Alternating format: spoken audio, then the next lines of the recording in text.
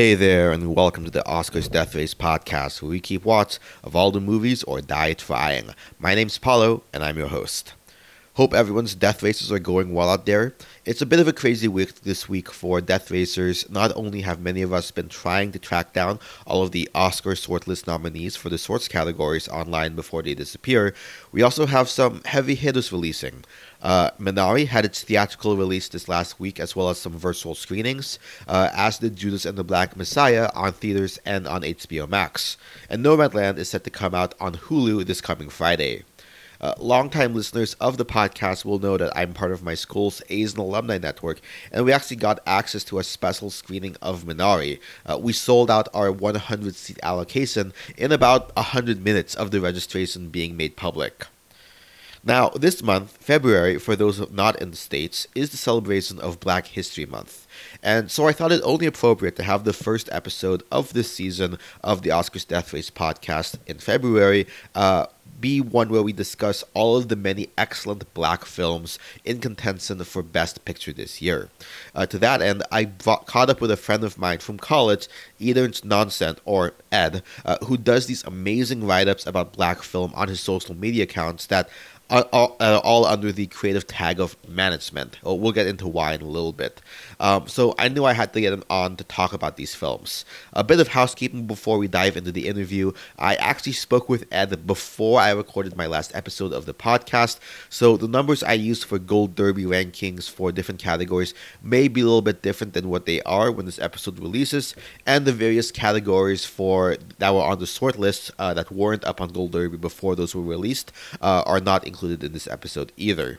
As such, also, Judas and the Black Messiah was not yet out at the time of our conversation, so we didn't really dive into it as much. I hope to talk about it in a future episode. What we do go into is Ma Rainey's Black Bottom, The Five Bloods, One Night in Miami, and Soul, with a little bit of a detour midway through discussing Chadwick Boseman's career in light of his passing and him being in consideration for a couple of Oscars as well. Also, finally, just a heads up, we do go full spoiler mode for these films. This is the Oscars Death Race podcast after all, and you hopefully are trying to watch all of these films, so you have been warned. If you do care about spoilers, pause this episode, watch those films, and come back to listen to this. This is an amazing interview I had with Ed, so I think that's it. With all of the housekeeping out of the way, let's dive into it. Let's all go to the lobby. Let's all go to the lobby. Let's all go to the lobby to get ourselves a treat. Joining me on this episode is a very dear friend of mine. He's currently a resident physician at the SUNY Downstate Medical Center in Brooklyn. We went to college together, actually, and we're both part of the B-Boy crew Freaks of the Beat, which is how I got to know him. I wanted to bring him on because I follow him on Instagram, obviously, and he has these amazing film reviews on film, particularly Black-centric films, under the pseudonym Management. Here's a quick sample of his Into the Spider-Verse review, which, to set it up, is a little bit of dunking on the Venom film.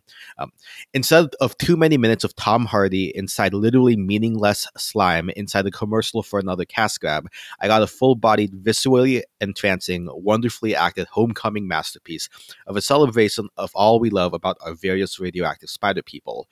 The center of this spectacular Spider-Verse is Miles Morales, played perfectly by Samik Moore.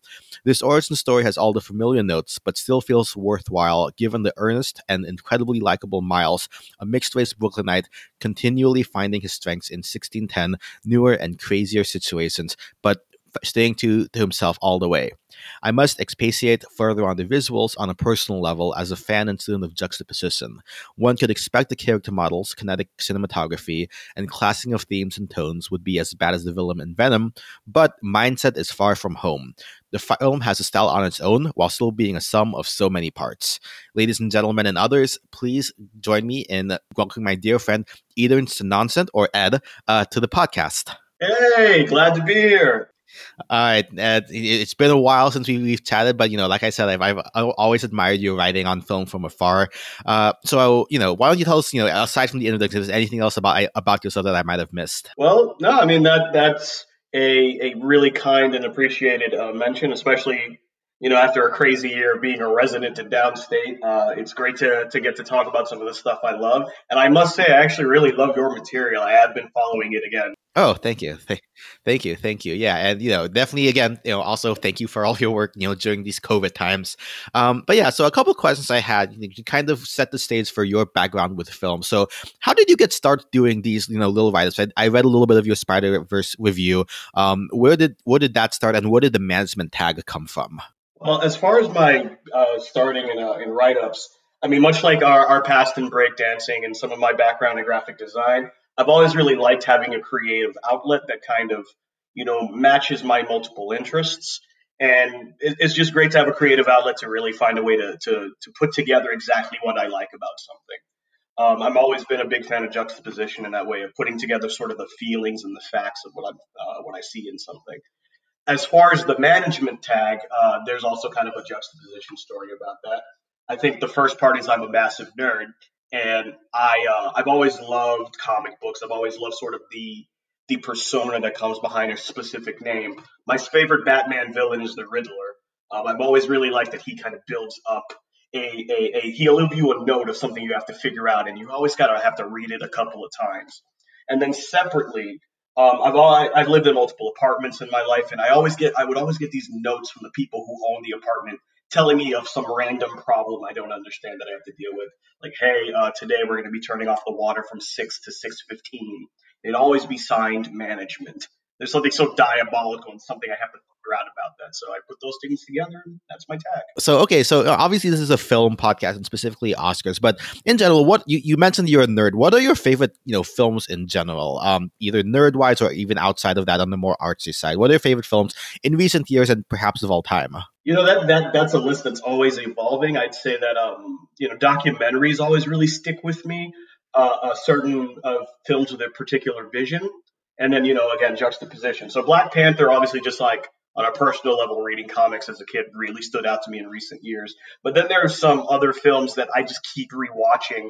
I'd say Icarus, which won the Oscar for best documentary, actually, for it starting out being about doping and being something completely different. Moonlight is another one that stood out, not just for how beautiful it was, but how it actually won the Oscar, being a reflection of the Black experience that anything Black folks get inevitably kind of goes to white people first. I definitely remember that was like the first year that I kind of followed the Oscars face. It was like Moonlight versus La La Land. I remember, and it's definitely pretty cathartic to see Moonlight win that year. Exactly. Yeah, and obviously, you're busy now as a resident. How do you find time? Like, what are your film watching habits nowadays? I'd say that I follow Twitter and I follow sort of the big movies that are making buzz, and I'll add them to my list. And when I do finally get to them, I find I've already done a little bit of research. I like to know who directed it, what they were going for, if it's original versus an adaptation. So a lot of my film habits involve a lot of tabs being open as I kind of get a feel for everything going on and what motivated a scene. All right, fair enough. Doing your research, I like it. Well, I did a bit of research on my own, and so we're going to be going over four films this episode: Ma Rainey's Black Bottom, The Five Bloods, One Night in Miami, and Soul. These are films that I think more so than in many recent years. There's a lot of Black centric films, and I know you have a lot of very strong feelings about Black representation in film. Do you have any thing to preface your thoughts on all that? I think it's we're in something of a black film renaissance in the last couple of years, and there's something to be said about the film's ability to speak to the moment. I think a couple of our films actually directly reference some of the George Floyd protests and some of the things going on. So I think there's something to be said about the versatility of black film. But yeah, no, there's a lot of really interesting films to see here, not just the ones we're going to talk about. I'm excited to get into. Yeah, for sure. I mean, just before we get into it, I noticed that I kind of binged a lot of all of these in the past week, and they're all set in different time periods, but they all seem to speak, like you said, to this moment in time right now, with everything going on with Black Lives Matter. So, all right, we'll just hop straight into it then. So, our first film is Ma Rainey's Black Bottom. This is based on a 1982 play by August Wilson, which is part of the Pittsburgh cycle of plays, set in 1927 Chicago, telling the story of of a recording session featuring Viola Davis as the titular Ma Rainey, a real soul singer, mother of blues, and the late Chadwick Boseman as her trumpeter Levy Green. It was available on Netflix starting December 18th, produced by Denzel Washington, part of a deal initially with HBO to produce 9 of August Wilson's plays into films. This one definitely has a lot of Oscar buzz, at this time. At the time of recording, going off of goldderby.com, it is currently ranked third most likely to be nominated for Best Picture. Viola Davis is currently in the lead for Best Actress. Chadwick Boseman for first place in the lead for Best Actor. Obviously as an adapted screenplay of the August Wilson play, it's currently third for Best Adapted Screenplay, first for costume design, second for production design, and fourth for Best Sound. Okay, so Ed, what were your thoughts? Like, when did you watch this film? First of all. I watched this film within the last 2 weeks. I had really been struggling with watching it. I delayed it and delayed it because Chadwick Boseman's death hit me pretty hard, and something about watching what is touted as his last performance really kind of delayed my vigor to watch it. But I'm really glad that I did. What were your favorite parts, of the film, especially, maybe in relation to some of the nominations that it's likely up for, either acting or screenplay? I would say that this was a movie that had a lot of powerhouse performances. It definitely felt like a play that had been filmed, and so a lot of the work of the movie was carried by the actors. I would say that obviously Chadwick Boseman and Viola Davis really gave like excellent performances, but I was also struck by sort of the, for want of a better term, whimsy stuck into the narrative of the Black experience, especially at that time, which is pretty endemic of any film in the Pittsburgh cycle. Right. So I had a question about that. So I'm not as familiar, with August Wilson or the Pittsburgh cycle, and tried to do a little bit of research. But could you tell me from your knowledge, what is who was August Wilson? What is the Pittsburgh cycle, and what's its relevance and significance to the Black experience? So, I mean, August Wilson is sort of a lauded American playwright who is best known for the films that fit into the aforementioned Pittsburgh cycle, which really consists of 10 plays, 9 of which are set in Pittsburgh, and then the one play that isn't being Ma Rainey's Black Bottom, speaking about the African American experience in the 20th century, but then with a certain level of reverence for the mysticism and the ins and outs of the Black experience. And then there are certain elements that stick into all of them, including a strong black lead, strong black characters, a prominence of black women and their effects on the culture and on society. Speaking of experiences of ancestors, and interestingly, also a recurring theme of mental illness or mental impairment in some sense, which comes up actually in Fences, another one of the Pittsburgh cycle. And interestingly, the movie that Denzel Washington himself directed. So it's interesting. This is part of that deal he has with HBO. Presumably, all he's producing 9 out of the 10 of the Pittsburgh cycles. We have more of these to look forward to. Right, and if they're all like this, I'm definitely looking forward to them. Speaking on the act, so obviously, Viola Davis and Chadwick Boseman both are, like we said, in the lead currently for to be nominated for and potentially win their respective acting categories. What did you make of their performances, especially since you mentioned that Boseman, particularly, his death kind of hit you hard, and what are your thoughts on all this? Well, to start with Viola Davis, I would say that she's a commiserate sort of professional. She always gives 110% in her roles. I remember her in Doubt. I remember her in Fences, just giving everything and leaving nothing out as far as her presentations, or as far as her performances. I'd say the thing that's significant about her role in Ma Rainey's Black Bottom is sort of a very textured, very layered performance. As more time passes, we get through each of those layers, and each of those layers says something different about the experience of being a black woman who performs for consumption.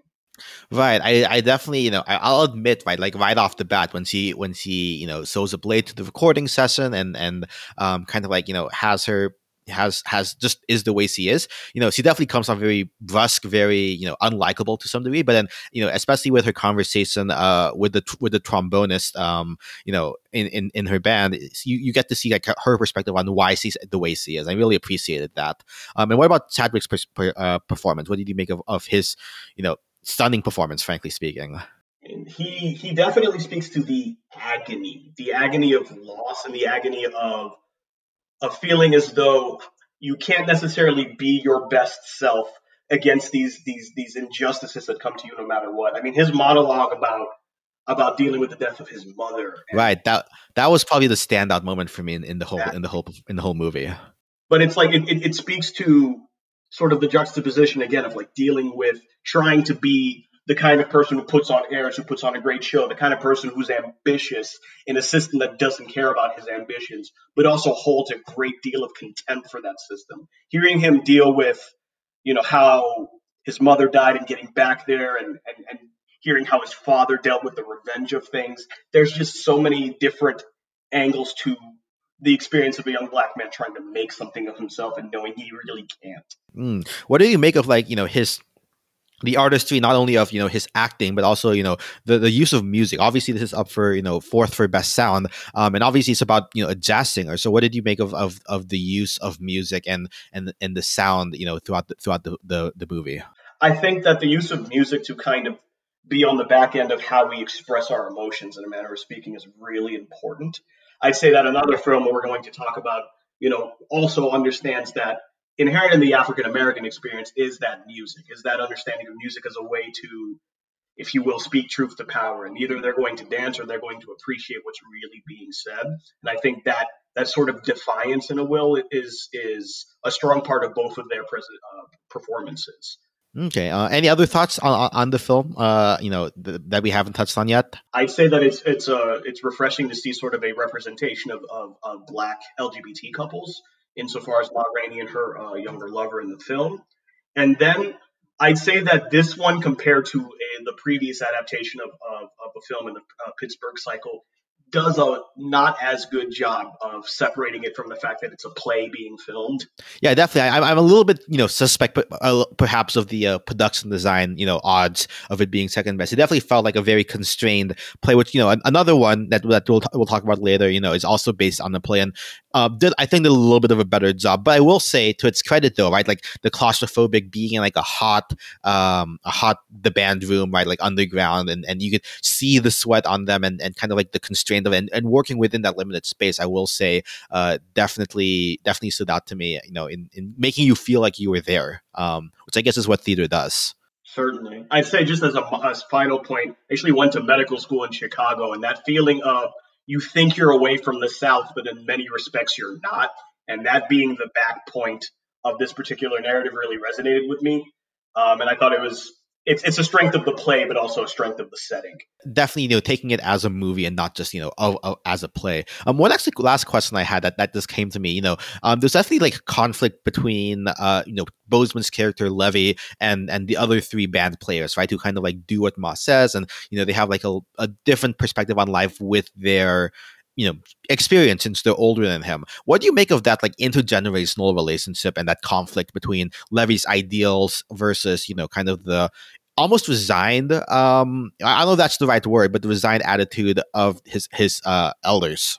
I'd say that this is another strong point of the Pittsburgh cycle, sort of that intergenerational conflict. I'd say that again, this is another thing that makes this really speak to the moment. The idea of the younger generation doesn't feel like we can do exactly what the older generation does and really achieve progress. But the older generation also understands that ultimately a lot of this comes down to patience and to investing in ourselves in a way that sometimes the younger generation maybe doesn't see. And I think it does a good job of speaking to the current moment of there were just as many people willing to protest as there were people saying, well, what did George Floyd do wrong? So then I appreciated that sort of nuance and again spoke to that moment because obviously that brings up a lot of feelings in me, someone of the younger generation, even hearing that concept. But I can say it's something I've heard from older relatives. Okay, definitely. I think we'll circle back to that because I think other movies we're going to talk about, kind of touch on similar points. The next film we'll talk about is one of the earlier films actually from in consideration from the Oscars, is The Five Bloods, which is a Spike Lee joint. It follows four aging Black Vietnam War vets who return to Vietnam to search for the remains of their fallen squad leader and the treasure that they buried while serving there. Delroy Lindo plays the lead Paul, and Chadwick Boseman plays their deceased captain. This released on Netflix June 12th, 2020. It is currently eighth most likely to be nominated for Best Picture. Spike Lee is, running in fourth for Best Director. Delroy Lindo is fourth for Best Actor. Chadwick Boseman is fifth for Best Supporting Actor. And Edison is also sixth for Best Original Screenplay and fifth for Best Cinematography.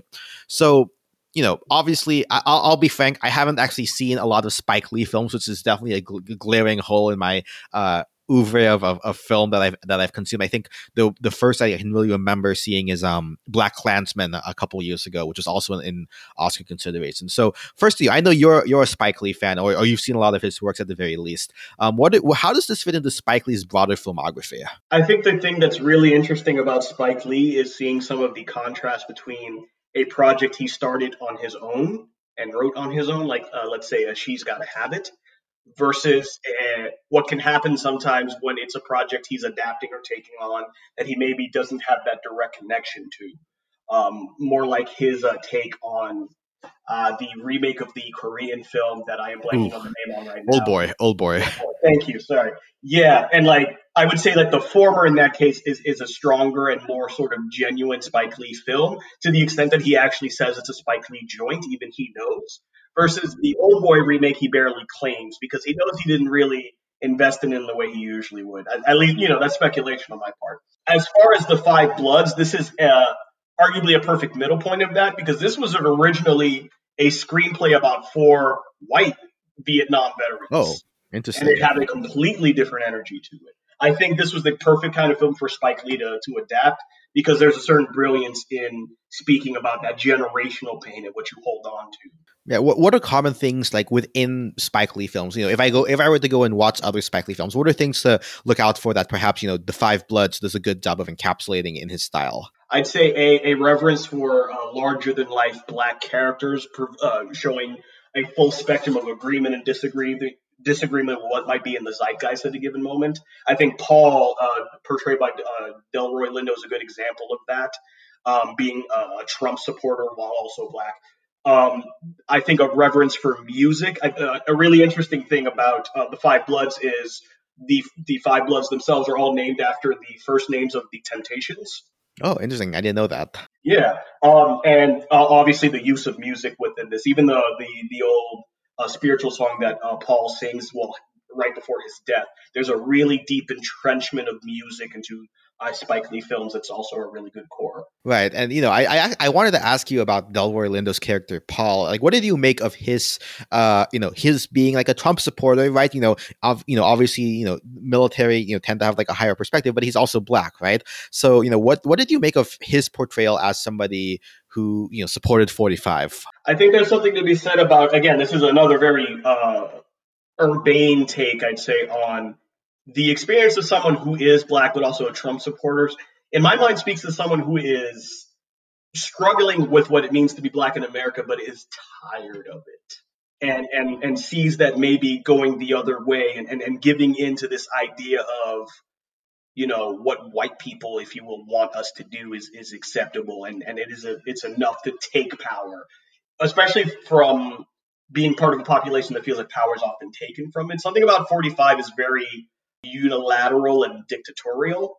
And I think some of his supporters appreciate someone who can come in and kind of just take charge. And being black and having that, especially as an African American, there's a real struggle in accepting that culturally, socially, and so forth. But I think Paul's character really is a good representation of the kind of person who has been through so much that they acquiesce. Right, and speaking of being so much, I mean, like I have not seen a lot of Vietnam War era films. For one of my podcasts that I was planning on doing, but I ended up putting on hiatus, just because I was too a little creatively burnt out. I was going to watch a bunch of Vietnam War films in preparation for the Five Bloods to kind of see where it fits within Vietnam War films in general. Have you seen a lot of Vietnam War films? I've seen a couple, but I almost felt like this movie did a better job of speaking of the effects of the Vietnam War than the Vietnam War itself. I think that's best exemplified in the fact that they didn't de-age any of the actors in their flashbacks. Yeah, that was definitely like a cool choice, I think, to have the elderly I mean, the elder Netflix actors isn't there. going to pay for it, but still. True, true. And obviously, this is another like, one of Chadwick Boseman's other last films. This is the last film that released before he passed in his supporting role. What did you make of his portrayal as Stormin Norman? I think his portrayal of Storm and Norman, and if I remember correctly, Norman was the name of the manager of the Temptations, which again another tie in there.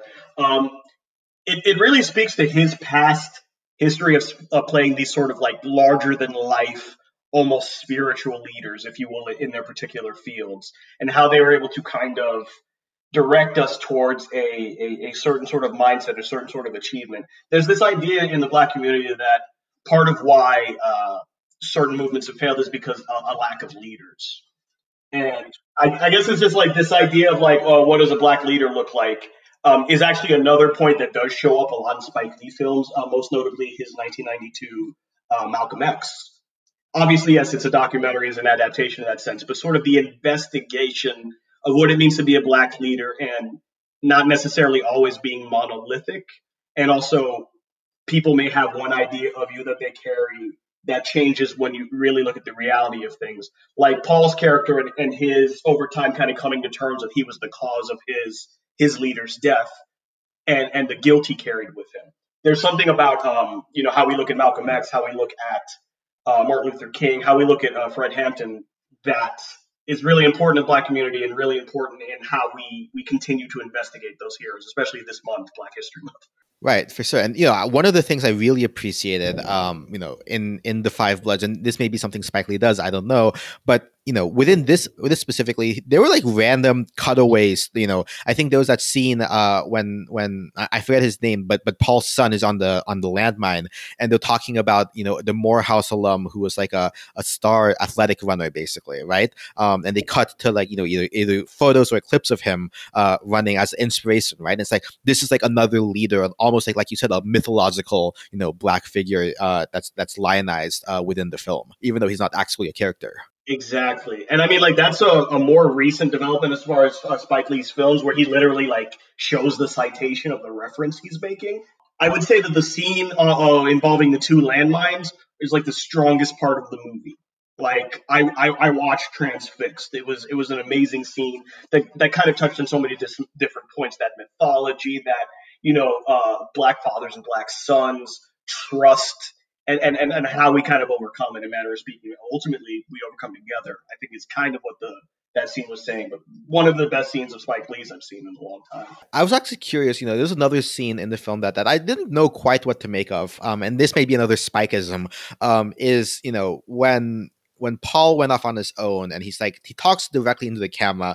I couldn't really fully parse what like he was saying and make sense of it. Like, did you understand like what was going on, like what that scene in particular meant?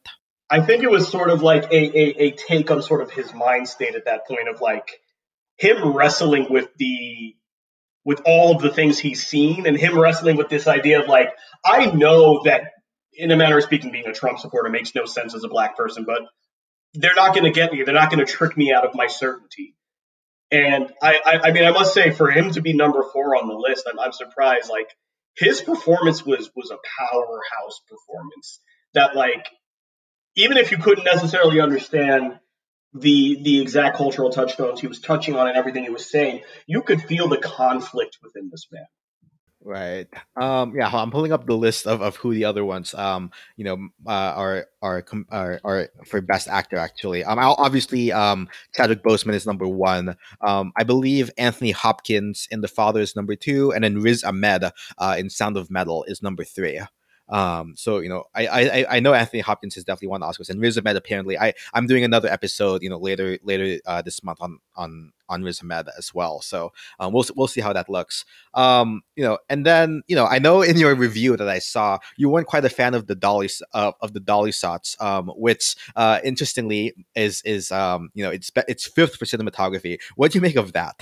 Okay, so I think that's the Five Bloods, and we'll take a quick break from going to film specifically to pay tribute to Chadwick Boseman, right? And obviously he passed this past year, and kind of shocked the world, really, with his, his struggle with cancer, which he had kind of kept private from the world until, after he had passed. So I just wanted to go over his career.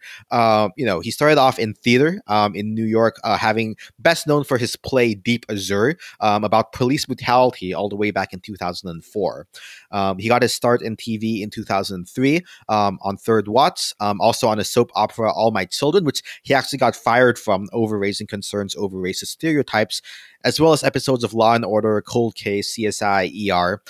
He moved to LA in 2008, and his first film appearance was in The Express, the Ernie Davis story, the story of the first Black Heisman winner.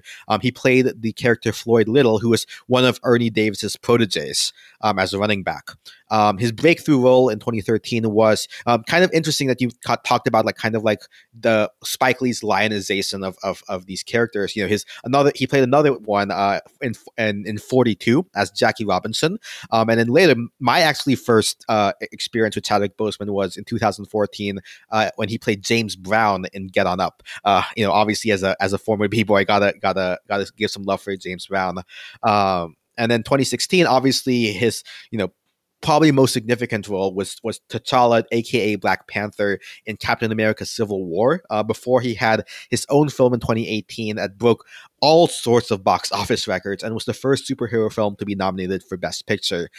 His absolute last role, actually, in addition to the two we've talked, will actually be as a voice acting role as T'Challa in Disney's upcoming animated series What If, that explores alternate realities of the MCU. I think the specific one I've seen trailers of is T'Challa becomes Star-Lord, Yeah, basically. exactly. It's gonna be Um, interesting to see. yeah, no, that definitely. I think, like, going off into space, what a better send off. And of course, after Black Panther, in addition to these two films, he continued to act.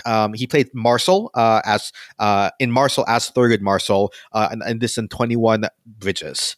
So, Ed, what are your thoughts on Chadwick Boseman? Just in general. I think you kind of mentioned some of it earlier. I think the thing about Chadwick Boseman that always really stood out to me, especially as he kind of hit his first breakthrough role, was his ability to play these larger than life characters, like I was alluding to before, in 42, in Get On Up, the Black Panther, Thurgood Marshall. That ability to embody fully and respectfully what we value about those characters, and not in a way that was ever trite or ever half done. He always really fully committed to and seemed to really understand what it meant to see these characters on screen. I'd say that for Black Panther in particular, knowing that his cancer diagnosis and stage 4 colon cancer. I'm actually a pathology resident, so I know everything that goes into the staging and diagnosis of colon cancer.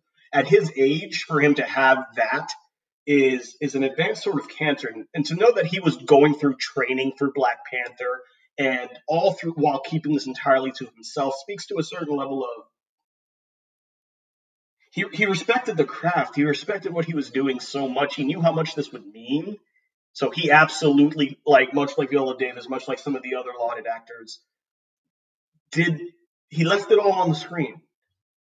And I'm heartbroken, as many other people are, that we won't get to see him, embody Black Panther further, and get to see some of the other roles he had lined up. He was actually going to play Yasuke. I think I'm saying that correctly.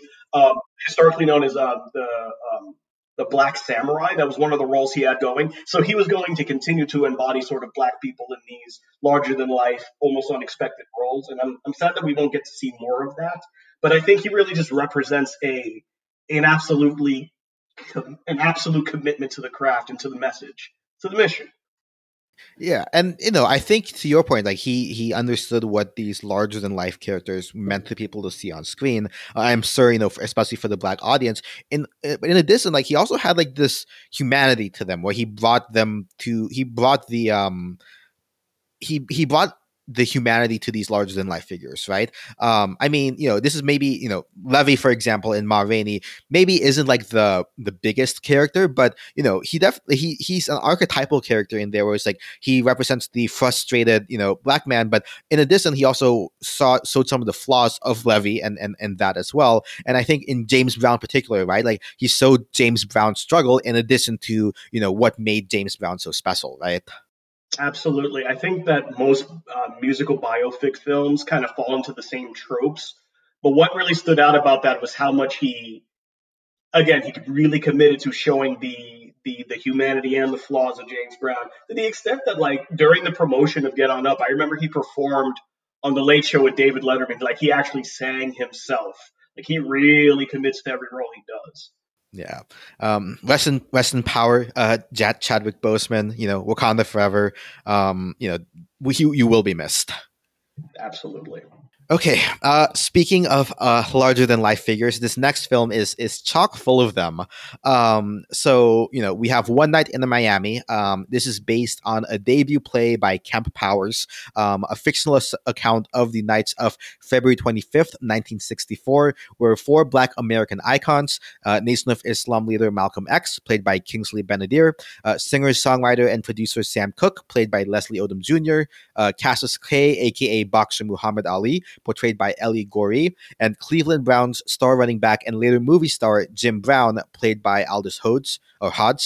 This is Regina King's debut directorial work and was picked up by Amazon for distribution, released online January 15th this year after a limited release on Christmas Day. This is currently fourth for Best Picture, sixth for Best Director, which is amazing for Regina King as her directorial debut. Seventh for Best Actor for Kingsley Benadir, Malcolm X. First for Best Supporting Actor, Leslie Odom Jr. as Sam Cooke. And second for Best Adapted Screenplay by Kemp Powers. So, we've talked a lot about like lionized mythological figures. For you, Ed, what was it like seeing these four characters and these four Black icons on film, on screen altogether? I think what was really interesting is seeing sort of the choices the actors made in portraying them. I mean, a lot of films that have these characters sort of show up in the background, if you will, maybe stick to the costuming and maybe stick to sort of what we know about them. But each of these four actors who played these characters spoke to different elements of things about their characters we maybe don't always notice. I think Malcolm X is a lionizing figure, but I think Benadir really made a point of showing this man's tenderness and his deep love and his deep belief in what he was doing. I think that um, Odom Jr. did a really good job with Sam Cooke, and Sam Cooke is a controversial figure. His life was cut short, and there was a lot of complexity between what he was doing. But I think he really spoke to that struggle of being for the Black community, but also not necessarily wanting to be criticized by it for what you're doing. I think for Cassius Clay, later Muhammad Ali, they did a really good job of speaking to his trepidation. For a man who was known to be super confident, boisterous, they really spoke to some of the conflict he was going through and just how young he was for a lot of these things. Yeah, he had so much energy in this film. He's like bouncing, literally bouncing in some scenes. What he was like. But then for Jim Brown, I think speaking about sort of the subtlety sometimes black men have to engage in to be successful in the things they're doing. I definitely remember like the energy that was placed on the scene where he was like, "Hey, don't tell them what I'm doing." Because I don't want to get into it and I don't want to make a big statement. I kind of want to glide under the radar for a little bit. There's nothing being medicine. I kind of understand. Yeah, I will say I think my favorite of the four actually was Aldous Hodge as Jim Brown. He's just like the mom of the group almost. It's Very much so. like even if you aren't, I'm not Black, right? But I got that dynamic of this friend group where you have like the two people who tend to butt heads a little bit more in Sam Cooke and Malcolm X. Kind of like the somewhat more naive one in Cassius Clay, and then the mom who just tries to like keep them all together. That felt like Jim Brown to me. I just definitely stand for Jim Brown and Aldous Hodge in this. Same. He was excellent. So what do you make of Regina King in her directorial debut? How did you think she did? Like, what about her direction in this film worked for you? I think that she really put a lot of energy in the emotional weight of words said. I remember again to bring the Jim Brown character up when he meets with Bo Bridges' character in that house in Georgia, and he speaks about like you can see Jim Brown start to kind of let his guard down after being guarded being in the NFL, and to hear his ostensibly lifelong friend say, "No, you can't help me move. We don't let niggas in the house." Like she really lingers on that long enough to help you kind of feel, even if you're not from that cultural background, what he's feeling. And I think she has a really firm hand on the wheel as far as a director, and a really good understanding of space and distance that I thought was really striking. I thought it was an amazingly directed film, so I definitely understand why she's getting the buzz she's getting. I mean, her being an actor herself and playing in multiple types of roles that speak to the black experience, I think she understood why it needed to be handled delicately sometimes and with more fervor other times. I think it was a remarkable job. Right. I mean, especially with, for example, Malcolm X as a character is definitely, somewhat divisive, in some parts, I think. And, and how he's received. But, like you said, Benedict did a great job. And I think she gave him the space to work to be able to have that. And another thing, and maybe this is, partly to her, partly to Kemp Powers in the screenplay, because again, this was originally a play, a theater play, is that I feel like each pair of characters gets their own chance to interact with each other and bounce off each other, and you get to see the way that the different personalities and dynamics and ideals bounce off of each other. Very much so. I think compared to our previous discussion of a play adaptation, this one feels less like a play. It feels less like everyone's aiming their monologues in a direction and more like, even though we know this is a fictional account of a given night, it really feels like it feels much more like a documentary, like we're a fly on the wall watching something happen instead of having a story be told to us. Yeah, this totally feels like some like what would happen at someone's low key like bachelor party, basically. Exactly.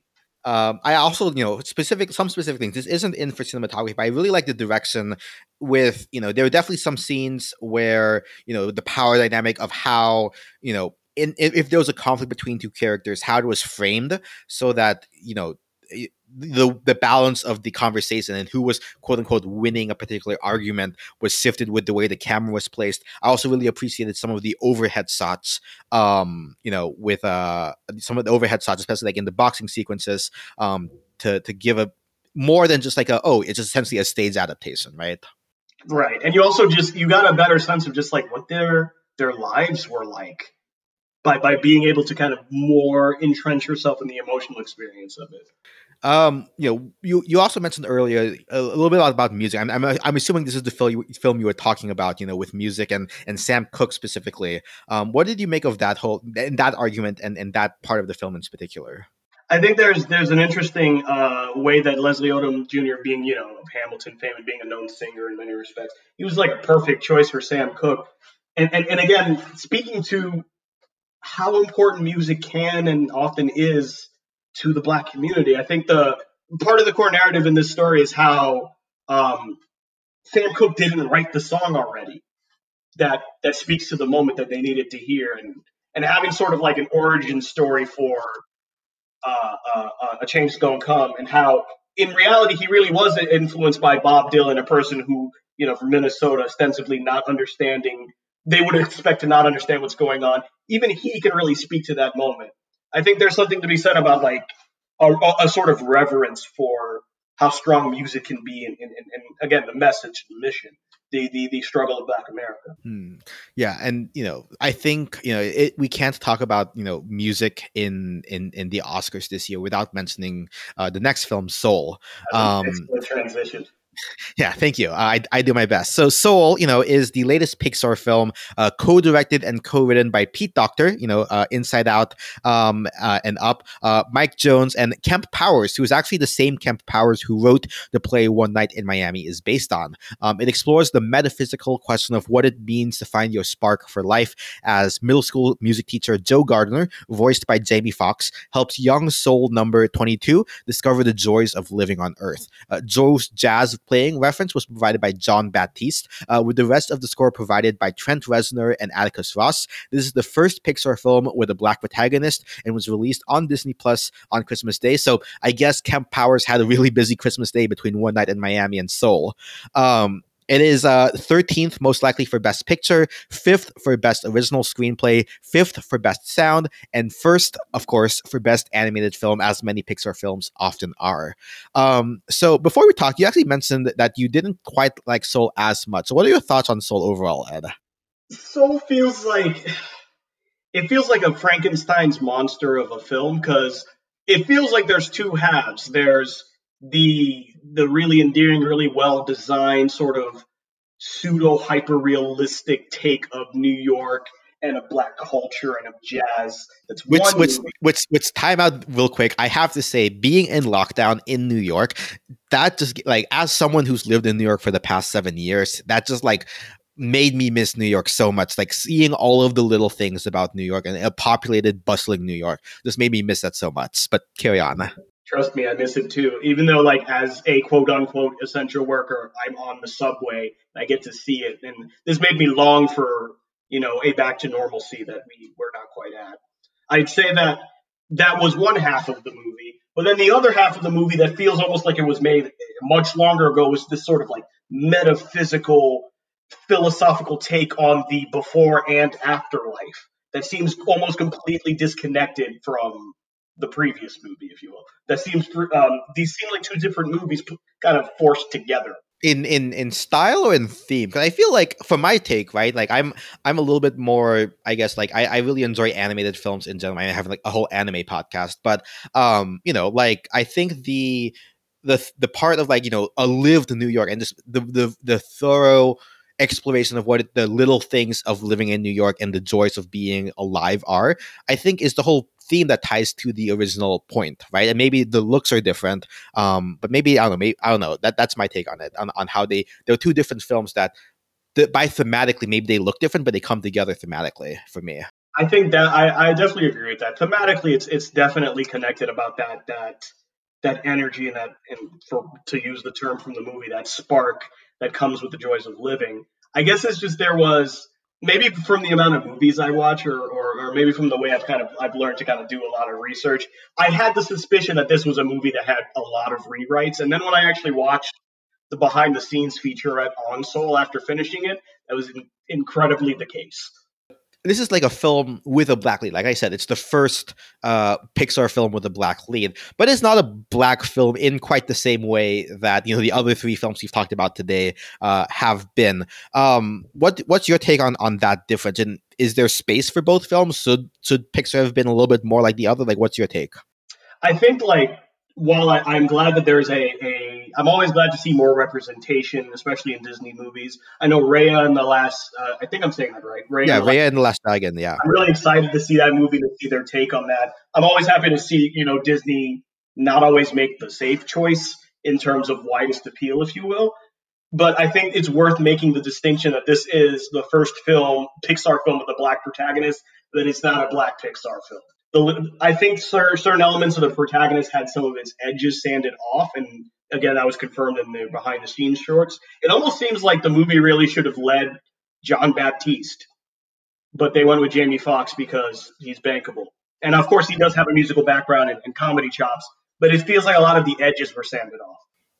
Yeah. So you said you mentioned you saw the behind the scenes. There was this one feature called "Not Your Average Joe" that featured how Pixar developed an internal "quote unquote" culture trust of Black Pixar employees and external consultants as well to advise on the African American culture. I think they mentioned that maybe one early draft had them all outside when Joe comes up to them, but they moved it to maybe like inside the barber shop or inside the back room of his mom's tailor shop. What's your take on Pixar taking that particular step? I think that it's laudable that Pixar really wanted to make sure that by touching on some of these topics, they stay authentic. And I think that having a culture trust of people that already work at Pixar who can be like, hey, here's our experience. I think that's really laudable. I think that's a really good approach that I hope they employ in other more culturally touch-toned movies.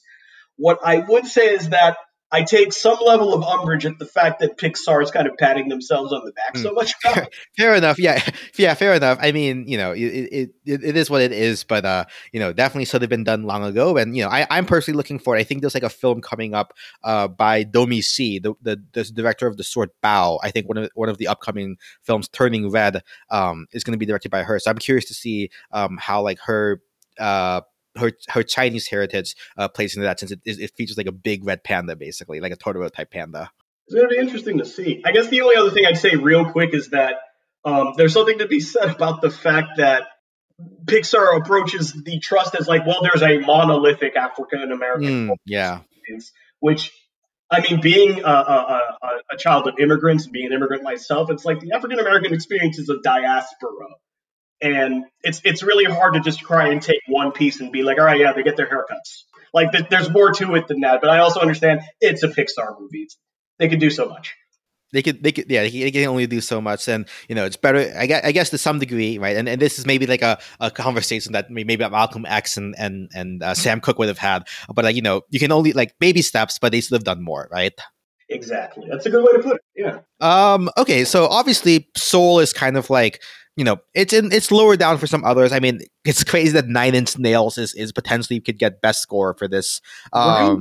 Um but and obviously, Kemp Powers, power to him for having two films within the screenplay categories potentially nominated. But obviously the elephant in the room is Pixar. Is Soul is likely, given Pixar's track record, going to be the winning film for best animated film. And obviously, at the top of the show, I mentioned your Into the Spider-Verse review. How did this stack up from a visual animation perspective for you? From a visual animation perspective, to use a meme, it's chef's kiss. Like, it was the appreciation of skin tone and how light interacts with it, which is usually a problem in film. Especially with black characters, right? Oh my god, yes! Like, everything was beautifully lit, but like photorealistic, but still cartoony in a way, exaggerated. Something to be said about texture, the texture of hair, the texture of an emotion that you kind of get from black media.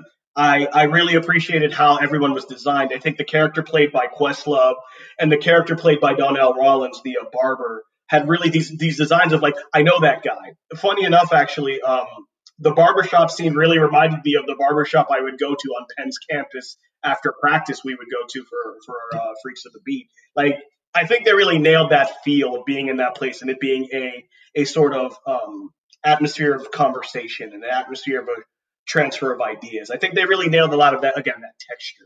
Awesome. Yeah, and definitely. I after the pandemic, I didn't watch a lot of films. I'm definitely glad I watched Soul, especially as someone who loves animation. So we'll see if anyone can hold a candle to Soul this year. I was just gonna say, yeah, also as a fellow lover of anime, I appreciate sort of the choices made here. Absolutely. Of course. And of course, those are the four films that I want to talk about this episode with you. There are a couple other films that are potentially getting some Oscar buzz, which we won't go into so deeply, mostly because I haven't watched them yet. But these are other black films that seem to be competitive. Judas and the Black Messiah. It's a story of the chairman, Fred Hampton, chairman of the Black Panther Party, portrayed by Daniel Kaluuya, and his betrayal by William O'Neill, played by Lakeith Stanfield. It's coming to HBO Max February 12th. It is currently 11th for Best Picture, 7th for Best Supporting Actress, Dominique Fishback, 3rd for Best Supporting Actor, Daniel Kaluuya, 6th for Best Cinematography, and 7th for Best Editing. And in addition, there's also The United States versus Billie Holiday, directed by Lee Daniels, the story of jazz singer Billie Holiday, aka Lady Day, portrayed by singer Andrew Day, releasing on Hulu February 26th, 14th for Best Picture, 6th for Best Actress, Andrew Day, and 7th for Best Costume Design. And there's also been like other rumors. I didn't have these in the show notes, but apparently like the Denzel Washington film This Is Us, or The Little Things, sorry, that came out on HBO Max might be getting some buzz, as is the Malcolm and Marie film with Zendaya and John Daniels Washington. So what do you think of like just all of these other films? Like, we haven't seen them yet, or I haven't seen them yet. I don't know if you've seen some of the others, but what are your thoughts, Ed, on just all of these excellent black films coming out, and any you're excited for? I think to kind of circle back to the idea of that black film renaissance that we're going through right now, it's refreshing to see different narratives that, I mean, some of these still kind of stick to the trope, but it's different. It's really exciting to see narratives of black experience that isn't just about suffering. That some of this is about, here's what really happened and it's not being filtered. You're gonna, like in the case of Judas and the Black Messiah, it's worth mentioning, like, the thing they're going to show is what happened. Fred Hampton is not one of the names, unfortunately, that comes straight to the forefront in the zeitgeist. And I hope this movie really makes it clear that it should be. Also, Malcolm and Marie, I'd say that the benefit there is kind of seeing a portrayal of black love that's complicated and artsy and something really unique that maybe we haven't seen to a certain extent. It's just great to see again, it's a diaspora. It's the Black African American experience isn't just one thing, and it's great to be able to see lots of different angles to it. Of course, for sure, and I feel the same way with especially with Parasite winning last year. There's going to be in a similar way from my perspective, another Asian American film renaissance coming soon, hopefully as well. I love it. So some closing questions, right? So like I said, I don't remember last year we had this many black centric films competitive for best picture, and other categories. At the 91st Oscars in 2019 we had Green Book, which won, Yeah, plus Black Klansman and Black Panther. At the 90th in 2018 we had Get Out. The 89th Oscars had Moonlight, which won, and Hidden Figures. And then the 87th Oscars in 2015 had Selma. But it seems like it was about like maybe one film for best picture a year, and then suddenly in past years it's been like three, and now potentially even four. Now obviously this, and obviously there've been, I think rightfully so, there's been criticism of the Oscars being, Oscars so white, predominantly white films, and there's been a push for diversity. But, in light of all that, and like we mentioned earlier in the episode, this past year has definitely been rough, in terms of, just conversations about race with the George Floyd killings and the Black Lives Matter movement. One thing I noted is that, a lot of the struggles from many of these films, aside from Soul, The Five Bloods is set in present day. One Night in Miami, the 1960s. Ma Rainey's Black Bottom, the 1920s. It feels like the struggle has not stopped, and it's like the same struggle, right? It's eerie seeing these back to back, how it's all the same. What do you think? Like the fact that these films speak so presently to the present moment, presumably like they've been in production for a while. How does this black excellence in film make you feel, and how does it relate to the current moment? I think that the black. I think black entertainment and black excellence in film is often a reflection of what's going on. And the thing that makes it feel so timeless is that history tends to repeat itself. So I think seeing a movie set in the 1920s, seeing a movie set in the 1960s, seeing a movie set in the present day all speak to the same sort of halting feel of progress. Two steps forward, three steps back at times is kind of what it is to be black in America. And while it's sobering to be reminded of the reality of that. I think it's really great to be able to use film and its ability to kind of bring multiple different eyes on something, to be able to again see lots of different angles. So I think seeing this much black excellence in film makes me hopeful. I'm glad to see, and it makes me hopeful not just for black excellence in film, but like you had mentioned Parasite, you had mentioned, we had talked about our run on The Last Dragon and some of the other big films that are coming up. I'm hopeful to see more and more diverse equity in film. I'm excited to see more and more perspectives. I think that's kind of what all of this makes me feel. Right. And, I appreciate that. And, definitely, the struggle never stops, and film is only but one reflection of the struggle. Hopefully in the future we can get, excellent films, about the black experience without it needing to be so painfully reminding of the present day. And hopefully we can see these films as like, oh, this is what it used to be, but hopefully we're in a better place in the future. But the work never stops, right? And we keep sticking to the mission. Work never stops. So, on that note, any other thoughts on these films in general, or, any films in 2021, aside from the ones we've mentioned that you're looking forward to? Insofar as other things I'm interested in, I'm really enjoying seeing what Marvel's doing because they're kind of getting into multiple different universe work. It's going to be interesting seeing them try and adapt the Black Captain America storyline in the Falcon and the Winter Soldier. I'm also honestly just looking forward to what the movie industry looks like in a post we all have to go to movie theaters world. So I'm really excited about what kind of movies come from that. And it doesn't have to be movies may not necessarily need to be bankable in a movie theater to get a wide release. So I'm really excited to just see what the film industry looks like. For that, check out my Box Office Watch podcast where I go over box office news. But yeah, I mean, there's definitely like there's definitely also like, I think some great things from Sundance coming out. I know that like Passing got a major deal from Netflix Yeah, that's about like that one looks pretty exciting. So, but yeah, 2021, despite the pandemic and everything, I think we're gonna have a great Oscars and a great movie year for movies this year, I think. All right, Ed, it's been a blast. Is there anything you want to plug? Any social media links, especially if people want to get your takes on these films and these and Marvel stuff as it comes out? You can follow me on Instagram as nsthought_management. And as a healthcare professional, I would be remiss not to remind you, please wear a mask, wash your hands, and as I often tell people, don't lick anything. I'll do my best to not lick anything, Ed. All right, thank you so much. I'll link to your social in the show notes. Thank you so much, Ed. It's been a blast. We have to do this more often. Thank you very much. I'm happy to be here and hope to come back. Let's all go to the lobby. Let's all go to the lobby. Let's all go to the lobby to get ourselves a treat. Many thanks again to Ed for coming onto the podcast. I really appreciate his perspective in helping me grapple and better understand those Black films, especially not coming from a Black background myself, and coming to terms with the idea that the mission never ends, the work never stops. If you want to connect with Ed, as he said, you can follow him on his Instagram at nsthought_management or on Twitter, which he didn't mention, at nst_management. Links to those in the show notes.